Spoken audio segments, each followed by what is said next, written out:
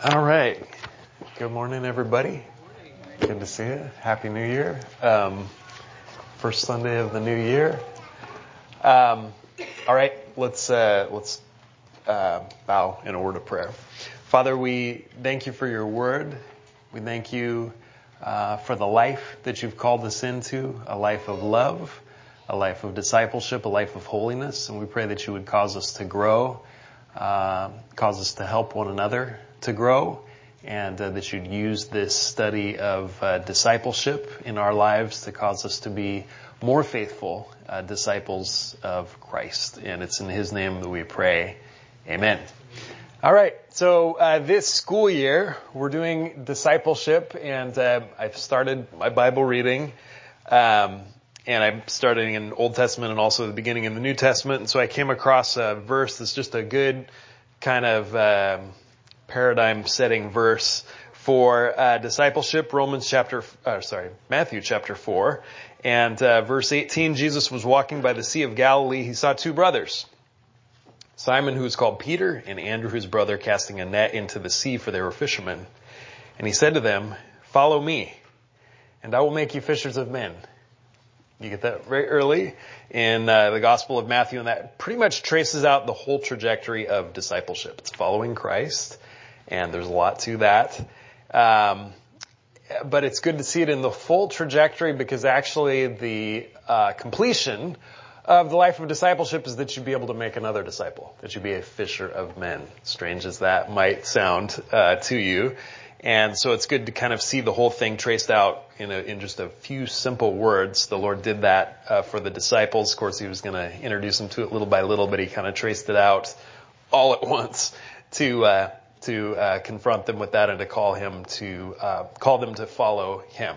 So this morning, what I want to do is look at one aspect of the life of discipleship, one thing that's within that circle.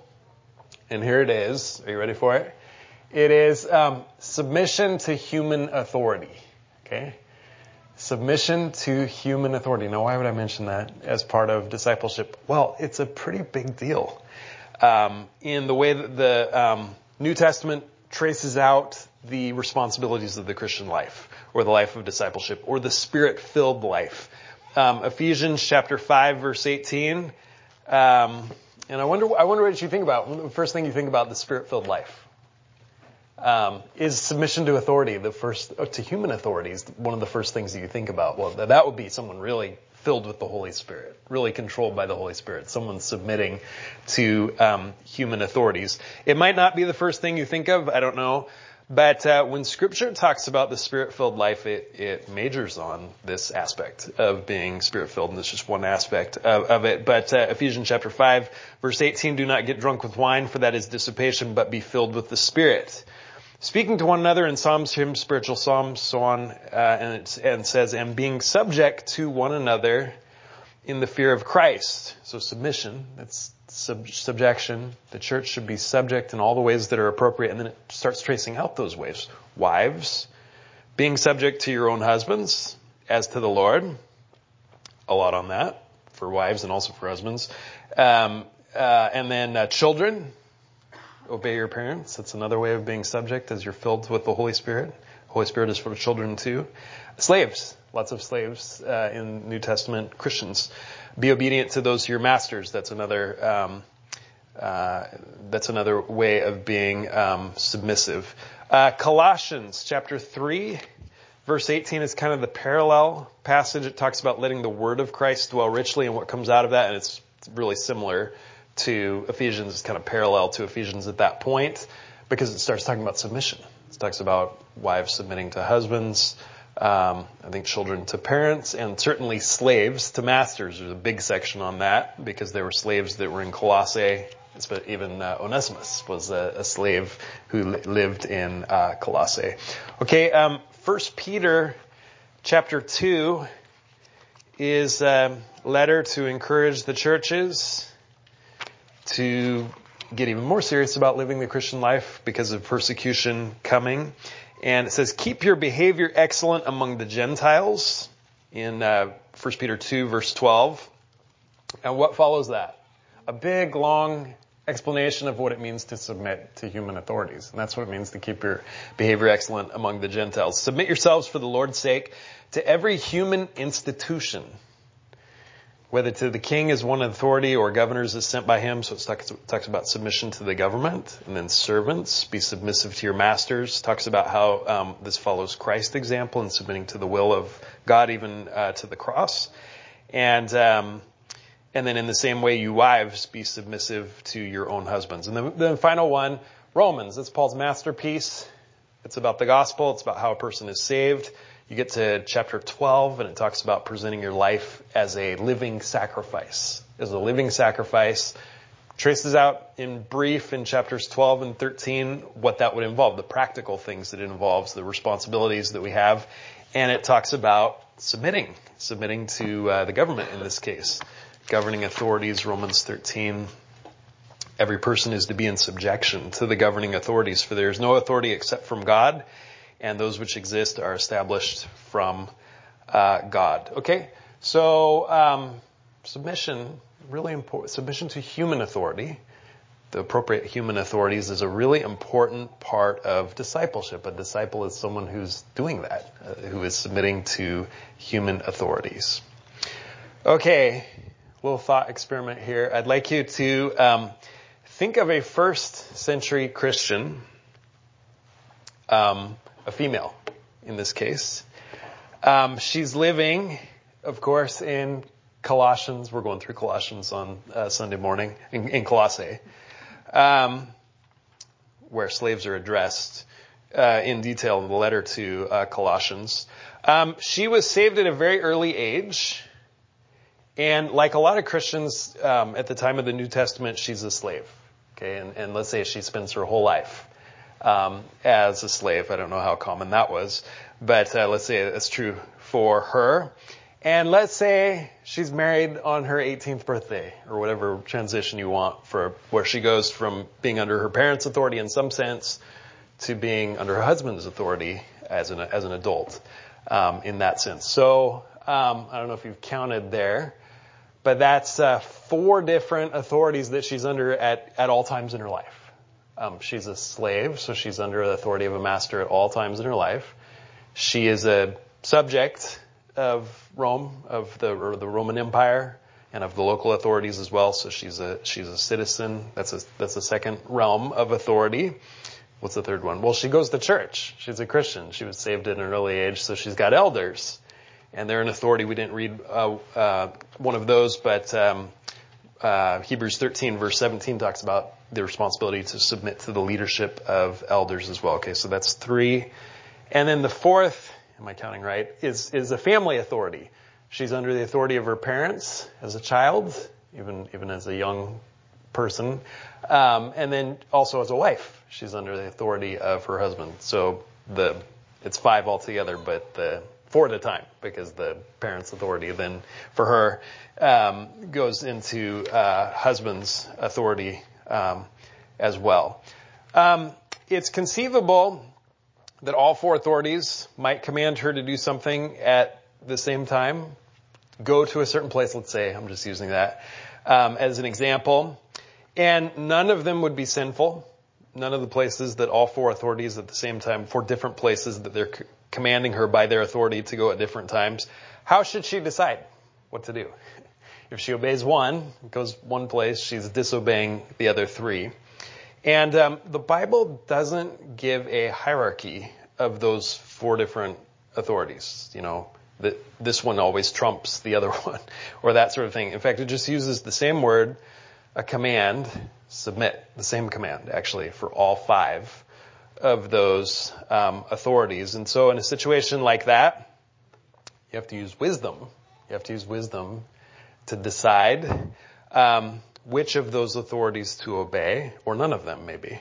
And that's a good thing, that you have to use wisdom. And I think the way in which you'd use wisdom is to understand what the scope of those God-given authorities are, and to understand that according to Scripture, God has not set up life so that it's all under one authority. In fact, if you add all those different authorities together, I still don't think it covers all of life. all of them together. And so I think the important thing is to say, well, what am I, actually this is easier done than talked about in the abstract. If you're on the clock, you're under your boss's authority at that time. And sometimes there can be a conflict between, I've heard my husband told me to do this and my boss told me to do this, that sort of thing. So you have to say, well, whose authority extends to what? And I'm talking, of course, in matters where there's not sin involved. Because where there's sin involved, that's easy. You're not to sin, no matter what any authority says. So in a fallen world, because we're talking about human authorities, not only do authorities sometimes make poor decisions within the scope of their authority, in which case if they're not commanding sin, you're commanded to obey. That's what the submission is for, when you think it's a poor decision and it's within the scope of their authority. But also in a fallen world, authorities tend to overstep their bounds, tend to want to command things that are outside of the scope of the authority that God has given them, in which case you need not obey. You have to use wisdom for that. However, all of that being said, the issue of submission is important to God. It's so important that He commands obedience. So if you don't have any place in your theology for being commanded something that's within the scope of the human authority, you disagree. It's not sin, but it's something that you disagree with, and you have to submit. The Bible tells you to submit. It's a sin not to submit, in that you need to make room for that in your theology, because that's what submission actually is. It's when you don't agree. It's when you don't want to do it. Okay, my point this morning is not to trace out exactly where the scope of those different authorities is, although I think some of the things I'm going to say could be helpful if you're trying to do that. Let me ask this question for you, back to our girl or lady who's a Christian in the first century. Why has God put so much human authority in her life? 4 different kinds throughout her entire life. To be her authority in matters that are not sinful. Okay, because none of them are supposed to command sin for her. But in matters not sinful, there's 4 different authorities at all times in her life, and she has an obligation to obey them. If they command something within the scope of their authority in a matter that is not sinful, there's a clear command in Scripture for each one of them to submit to them. So here's my question. It's kind of a thinking question, and it's for you to actually answer. Why? Why did God fill her life with so much human authority?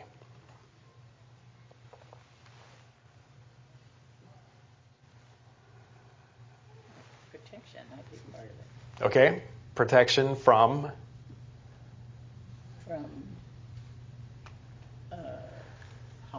Harm. From sin, Okay. could be. Okay. I think that's certainly part of it. Jesus says in John 15 or so, if you love me, you'll keep my commandments. So there's some of that maybe learning. Okay. It's help. We're to submit to God's authority. Right. So this is kind of like a practice, submitting to the authority of other humans. Okay. For order. Good. Yeah. God is a God of order, not a God of chaos. Okay. Good. I think all of those, there's some truth to all of those. Let me give you 3 different possible answers to that question, and I think there's an element of truth in each of these, but I think the third is sort of the deepest one. One is to give her many opportunities to exercise self-denial. That's why she's got so many authorities in her life, and I think there's probably a little bit of truth in that. I don't think that's the ultimate purpose. A second reason why God might have put so much authority in her life is to take responsibility for making decisions out of her hands and put it in the hands of people who are more capable of making wise decisions. Okay, that could be a reason for it. More capable than she is. So you're taking a responsibility out of her hands. She's under an authority, and that's going to help. The result of that is she's going to make better decisions. And then a third reason, and I'm going to kind of emphasize this this morning, it's so that in all those different relationships, that she would be able to do more than she could ever do alone as part of a team. As part of a team. And that's important to God. And that's why he's put her under authorities. It means he wants her to be working with a team of people who are all on the same page, all moving in the same direction in those areas of her life. Okay, let me kind of go through those three reasons again and say a little bit about them. Is she under so much authority to give her many opportunities to exercise self-denial? Well, yes, there's probably an element of truth. I'm sure there's an element of truth in that. Every part of the Christian life is a training ground. And so there's an element of truth. Discipleship involves self-denial. Okay. And submitting to human authority is a practice in that. But I don't think that's the whole thing. I don't think that's the whole purpose of being put under authority, is to say, oh, okay, I'm under an authority in this area, so that means I'm going to have a painful exercise in not getting what I want. And the pain is the point. No pain, no gain. And this is the point. I think if that's all you're thinking about, if you're thinking about submission, you've lost the thread a little bit about why God has put, why submission to human authorities is important to him. If you want to learn self-denial, you could turn down your thermostat, take a cold shower, and sleep on the floor. No blankets at all. And you'd have an exercise in self-denial. You would not be any holier for doing that. And so I think God's vision for submission to human authority, yes, does involve that.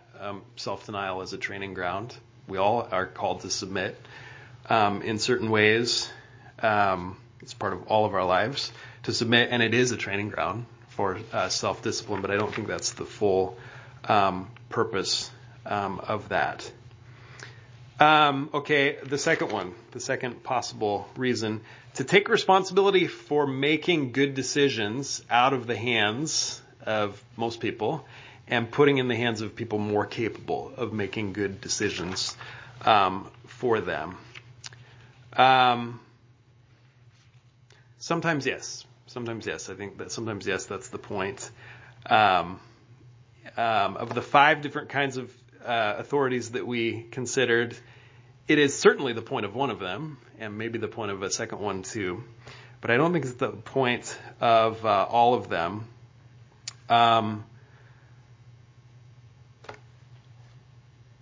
For life, you need wisdom. And that wisdom is found especially in the book of Proverbs. Proverbs is addressed to individuals. It's not addressed to authorities. And so God has made wisdom this way, is that each person is responsible for being wise, for making decisions.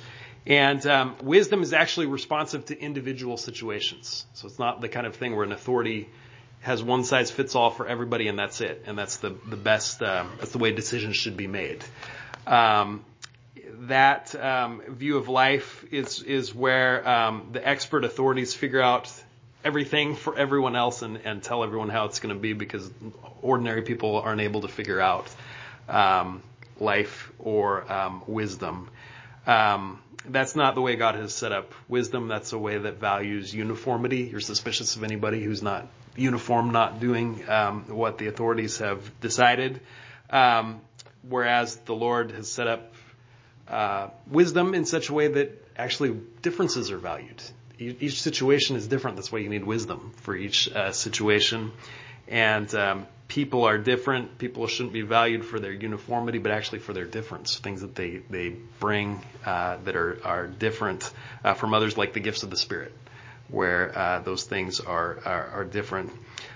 It is true that people, including you, including me, are not good at making decisions alone, are not making good at making decisions all by themselves. And Proverbs talks about this. And let me read some of the Proverbs that talk about this. Proverbs 28 and verse 26. He who trusts in his own heart is a fool, but he who walks wisely will be delivered. Proverbs chapter 14 and verse 12. There's a way which seems right to a man, but its end is the way of death. Proverbs 26 verse 12. Do you see a man wise in his own eyes? There is more hope for a fool than for him. Okay, so you do need help to make decisions and to be wise, because there's a way that seems right to a man, its end is the way of death. But the solution for that problem is not authority. The solution for that problem, and Proverbs is very clear on this, is counsel.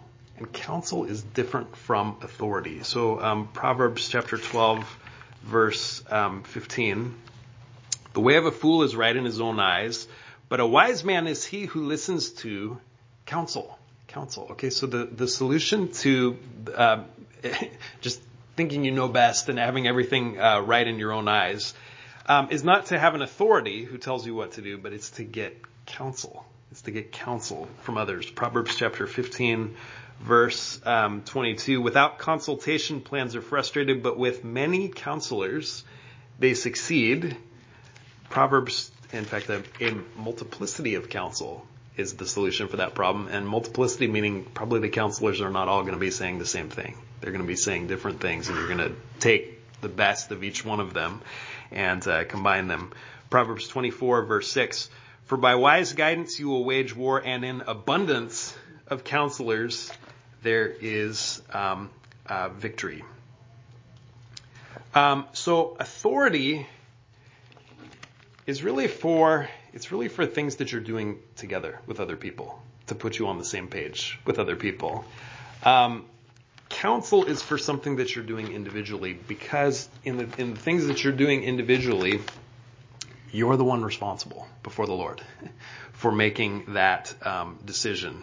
And so I think this is something, it's misunderstood when people seek counsel. I think a lot of times when people seek counsel, they're seeking to outsource responsibility. You know, I don't know what to do in this situation, and it's something where it's not, there's not something that's automatically sinful. I need wisdom for this. So I'm going to go to a counselor, and the counselor is going to be responsible to make this decision, not me. You know, and so when I make the decision, I'm going to say, well, I'm doing this because my counselor told me to do this. He's responsible for it. No, the counselor is not responsible. The counselor is responsible for giving you counsel. You're responsible for the decision. And so the problem with people needing help to be wise from other people, they don't need authority to make individual decisions, but they need counsel. And the counsel doesn't take authority from you. It just gives you. I tell people this when I give them counsel. You know, I'm giving you counsel. Sort of take the best of it.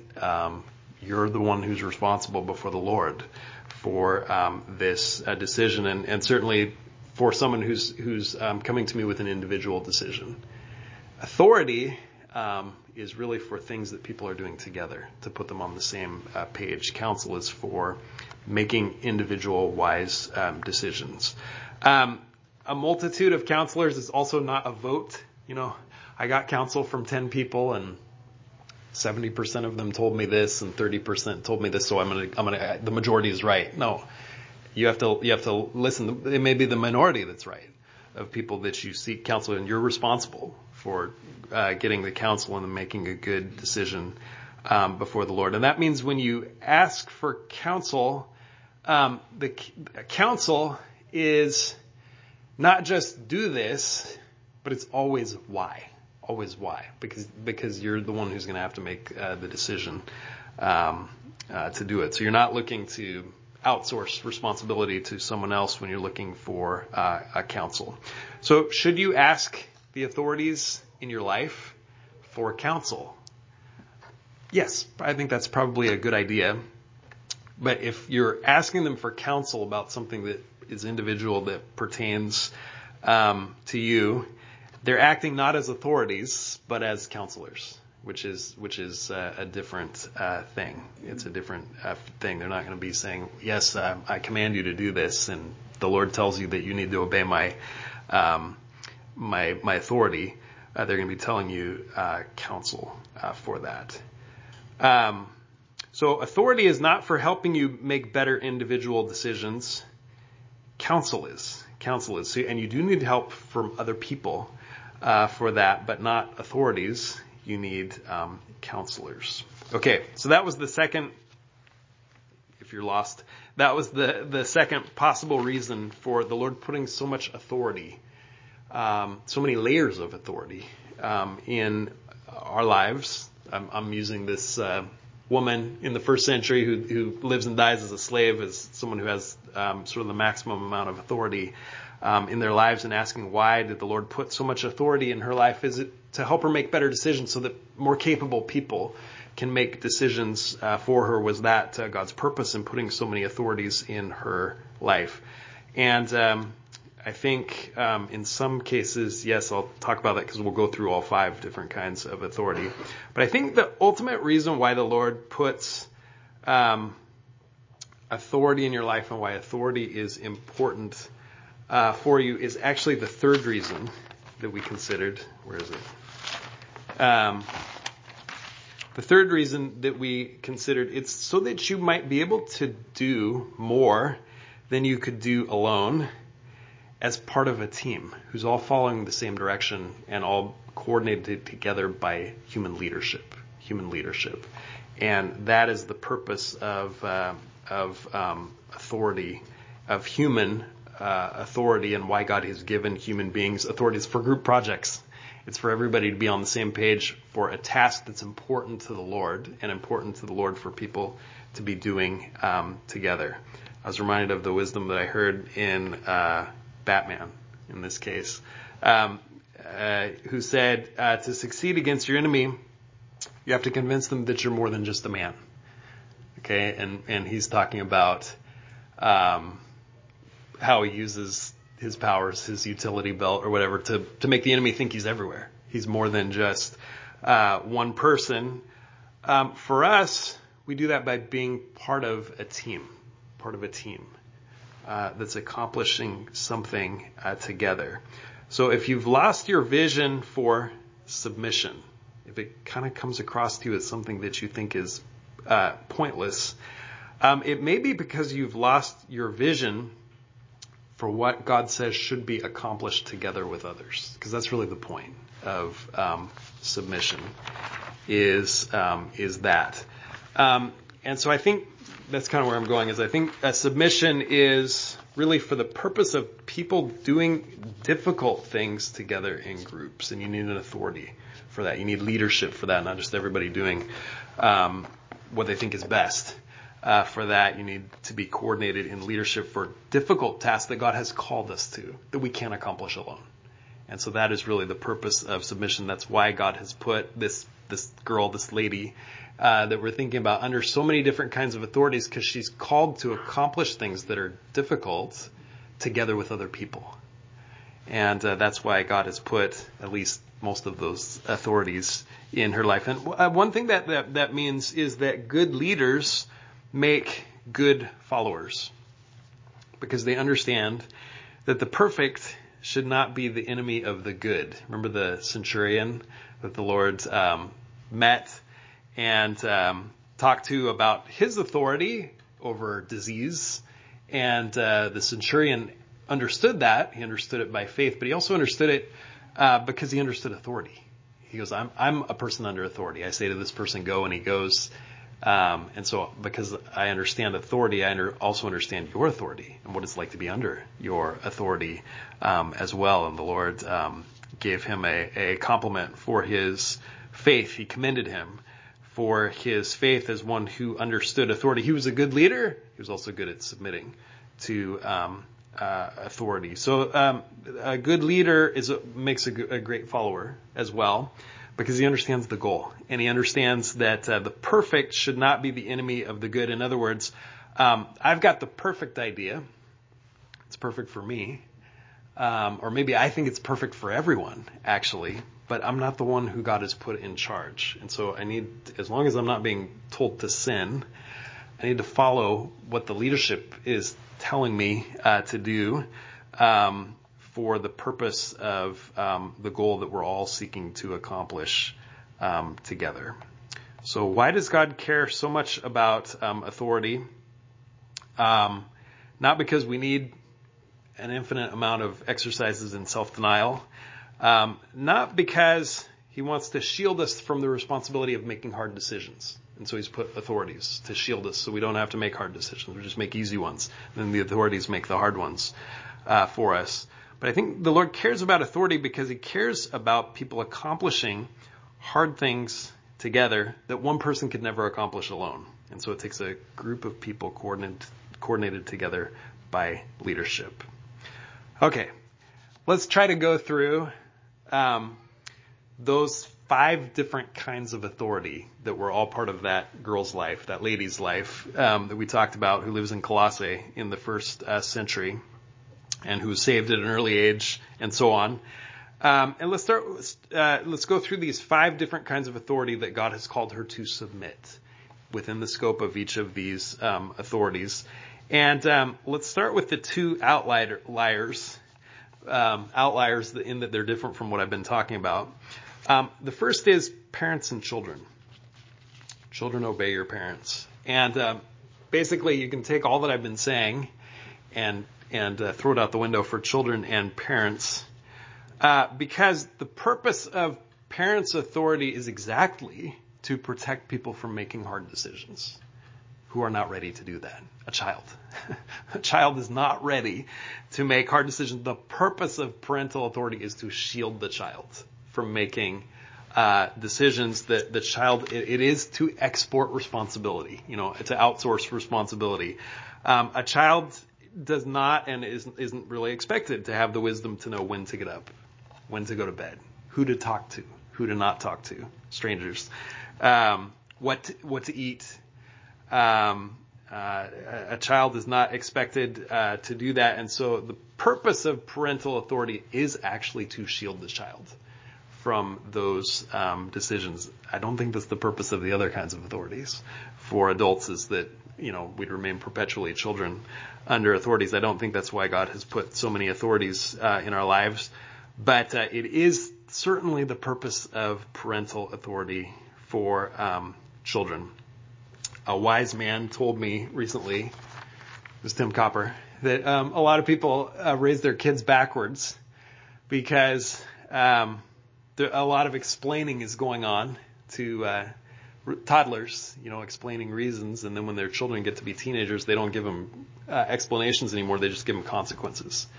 And he says, they've got it backwards. A young child just needs to be told to do this, do this. You don't need to know why. Do it because mom said so. Do it because dad said so. That's it. Not, let me tell you why. Let me explain it to you so you understand all of that. And then as the child grows older, there needs to be less of that and more of, why are we doing it this way? I want to explain to you. I want to engage your mind. I want to prepare you to get ready for adulthood, where you're actually going to be responsible for making decisions for yourself. And even for submission among adults, which is a little different from submission for children. So the purpose for parents and children, I think, is different from what I've been talking about. It actually is to shield the person submitting from having to make hard decisions. A second type of authority that's important to God, he has commands in Scripture about it. It's also a little bit of an outlier to what I'm talking about, is slavery. And I haven't quite figured this one out. And why Scripture says what it has. And I can't think of any sort of grand purpose of people working together that pertains to slavery. I've looked at the Old Testament. There's kind of a benevolent form of slavery that's in the Old Testament Israel. It's very benevolent. Actually, I learned this recently. You were not allowed to return a fugitive slave. So if a slave ran away and settled somewhere, the people living there, they're not allowed to return that slave. And so some have argued that made all slavery in Old Testament Israel voluntary, because if it was really bad, you could just flee and nobody could return you to your slave. So anyway, it's kind of a benevolent form of slavery. The master had a lot of obligations. It was temporary for Israelites. And actually there were kind of two tracks, one for Israelites where it was kind of like a safety net, and then one for like prisoners of war where it was more perpetual.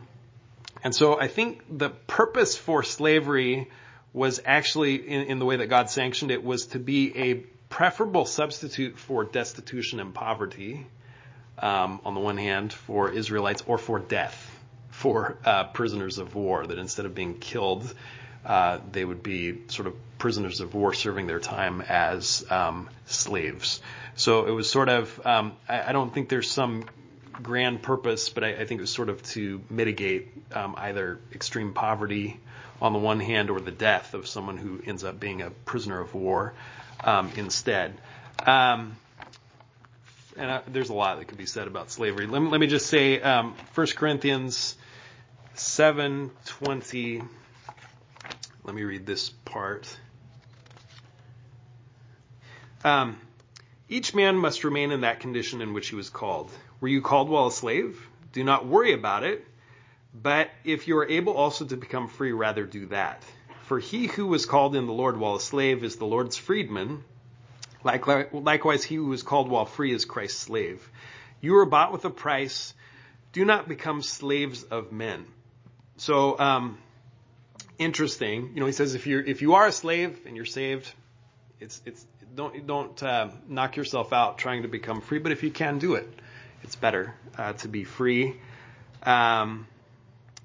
He says if you're free, there's a command here, do not become a slave.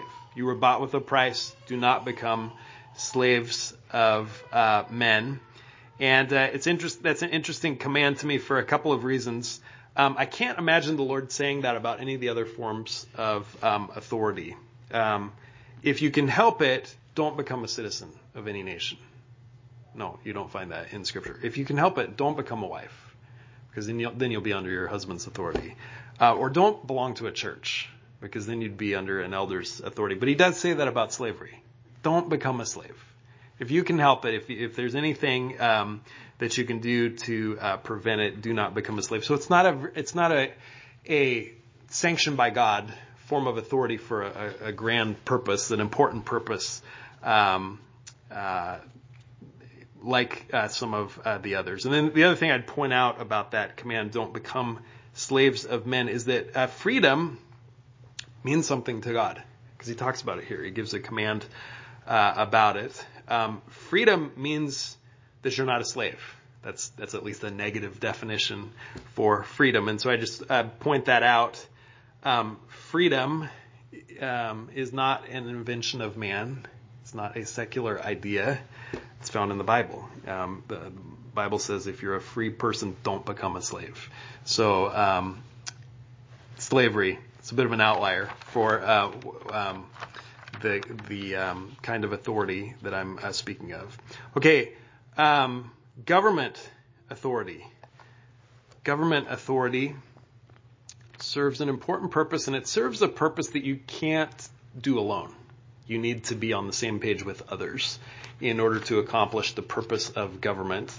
And it's good to go back to the book of beginnings and the beginning of human government. Before the flood, violence prevailed on the earth. That's why the flood was sent.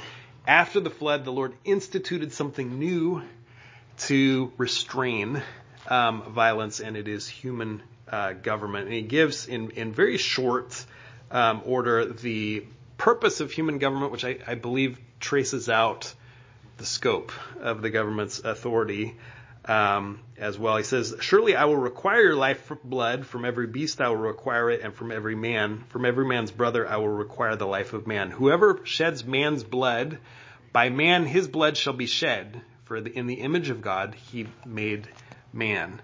So God's purpose for government is not that government would own you. It's actually that government would protect what you own. And they protect what you own by punishing with the sword or with shedding blood those who take what is not theirs of your belongings, starting with your blood. That's the most important thing it talks about here. Whoever shed man's blood, that is something that belongs to you, your blood, by man his blood shall be shed. And so that's really the purpose of government. You can't do it alone. You can't do it alone, so you have to band together with a group of people, and there has to be an authority there, and so that everybody can be on the same page and doing the same thing. And that is really the beginning of government.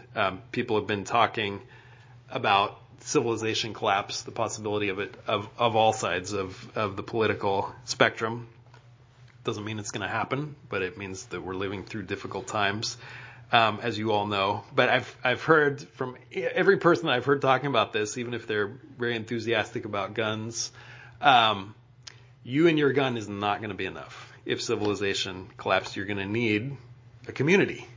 You need basically a neighborhood watch. And so they're talking about sort of what our founding fathers talked about, the state of nature, and then government comes out of that. You have the consent of the government. They make a contract together. That was not just a thought experiment for them.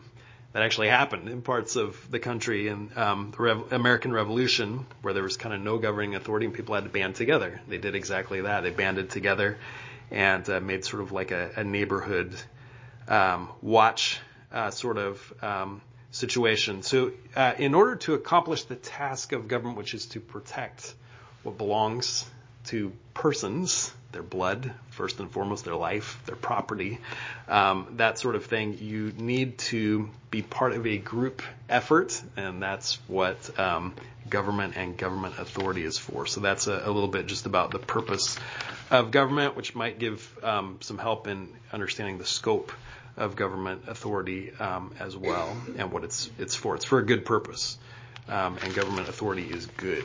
And the command to submit is good and part of the life of discipleship. Marriage. Why did God put this lady under an authority in her marriage? She's married to a man at some point, but also with an obligation to submit to him, an obligation to submit to his leadership. This is a team of two. This is a team of two. The purpose is not so that she can make better decisions than she would if she were a single lady for her life. She might or might not make better, wiser decisions single or married.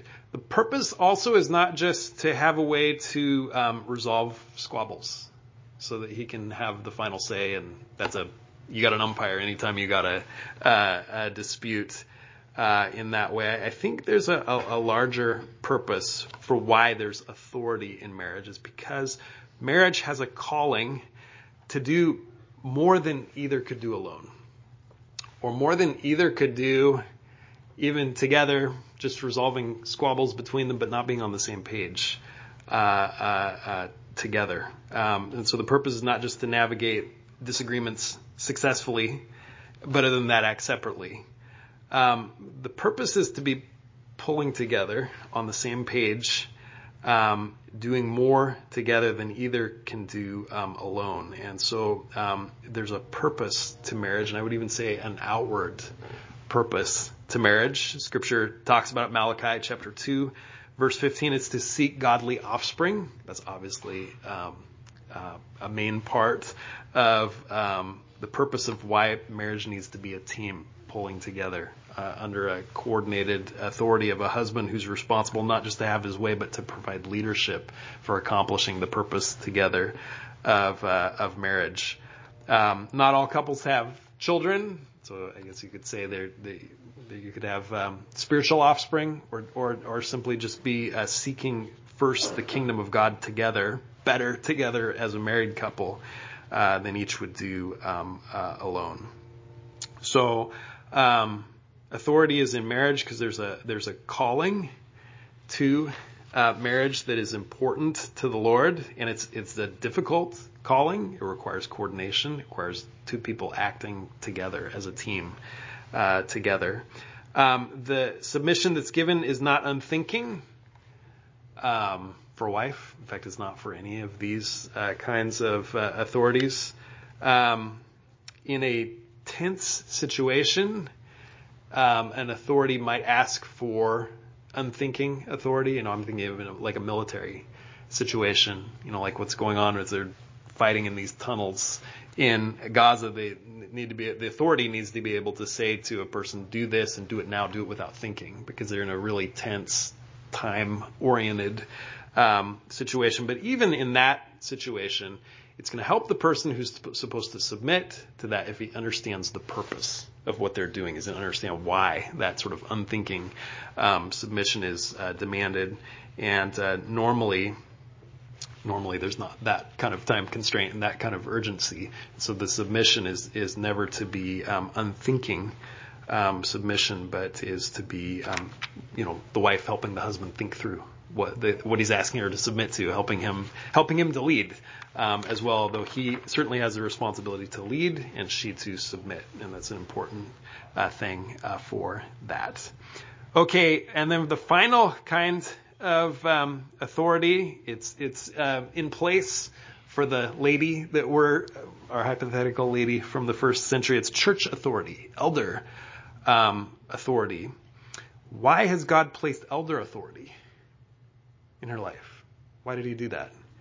And while you're considering that, I'll just point out in passing that this command to submit to elders in Scripture is always plural. Submit to, we didn't read, but Hebrews 13:17, which says submit to and obey your elders, plural. And it's to obey them as a group. So the authority of elders is like ingredients in a cake, and you're not commanded to submit to any of the ingredients by themselves, but you are commanded to submit to the whole cake. And so are the elders, actually, who are ingredients, part of making decisions for leadership. But when the leadership makes a decision, actually individual elders are commanded to submit to that as well. Even though what results from that whole process might not be their first choice, isn't their first choice. And yet when it's a decision for what everybody's supposed to be doing together, the elders themselves submit to that. So the idea of, I submit to this elder, but I don't submit to that elder, is actually sort of meaningless for what we're called to do. Actually, you're not called to submit to any elder individually. You're called to submit to the elders as a group. So, and the elders are too, as individuals, to submit to the leadership of the group. Like I said, a good leader is a good follower, of understanding that as well. So, why church authority? Why church authority? Why has God put elder authority in the life of this Christian lady, Christian girl, that we've been talking about? Why has God put elder authority in your life as well? To help you make better decisions individually. Maybe you can get counsel from the elders. That's good, but they're going to be acting not as your authorities for that, just as your counselors. They're going to be acting as counselors. The hint should be that you're under elder authority, that in this group of people, you're called to do something that you really can't do alone. And you need to be coordinated with others to do that. So this is really true for any situation in which you find yourself called to submit, commanded to submit. What should go through your mind is not, okay, I've got opportunity to practice self-denial. That's the point of this. What should go through your mind is not, okay, I'm in a situation where others are going to be making my decisions for me. I can turn my mind off because I'm not responsible for what happens anyway. No, what should go through your mind when you're in a situation where you're commanded to submit, and God likes to put us in lots of these situations where we're commanded to submit to human authorities, is I'm involved in a task that I could never accomplish alone. So I'm going to need to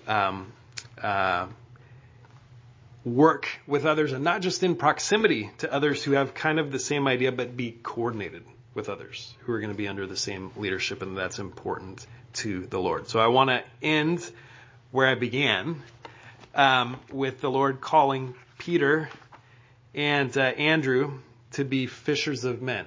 Follow me, and I will make you to be fishers of men. And let me say that to be fishers of men, they understood something about the figure of speech that he was talking about. To be fishers of men sounded just as daunting to them, just as shocking. They're just fishermen. They're fishermen. They're working with their nets here. They're not salesmen. They don't work with people in that way. And so, okay, I'm going to be fishers of men. Sounded just as daunting, just as shocking to them as it does to us. When you think, okay, I'm called to be a fisher of men. What does that look like for me to be a fisher of men? One perhaps hint in it is it's plural. I'm going to follow me and I will make you, plural, together to be fishers of men. So it's a task. You can't really do it alone. You can't really do it alone to be fishers of men. You can do it together in a group, and that's why you're called into a group of people doing a task so difficult it's going to require actually leadership in order to accomplish this task, and that's why elder authority has been given to the church as well. Okay, that's it. We're out of time, so let me pray.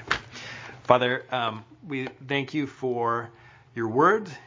We thank you, and we pray that you'd give us insight into your word, that we would investigate not just the commands of Scripture, but how they reflect your character, how they reflect your desires, that we would know you better through the commands of Scripture.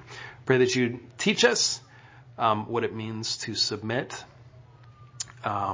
because we're all called to do that, and teach us to know you in that way. Pray that you teach us to be fishers of men as well, and disciples of you, that we would follow you and then become something we never imagined, become fishers of men, and that this commandment to submit, that we would see as part of that. And we pray these things in Jesus' name. Amen.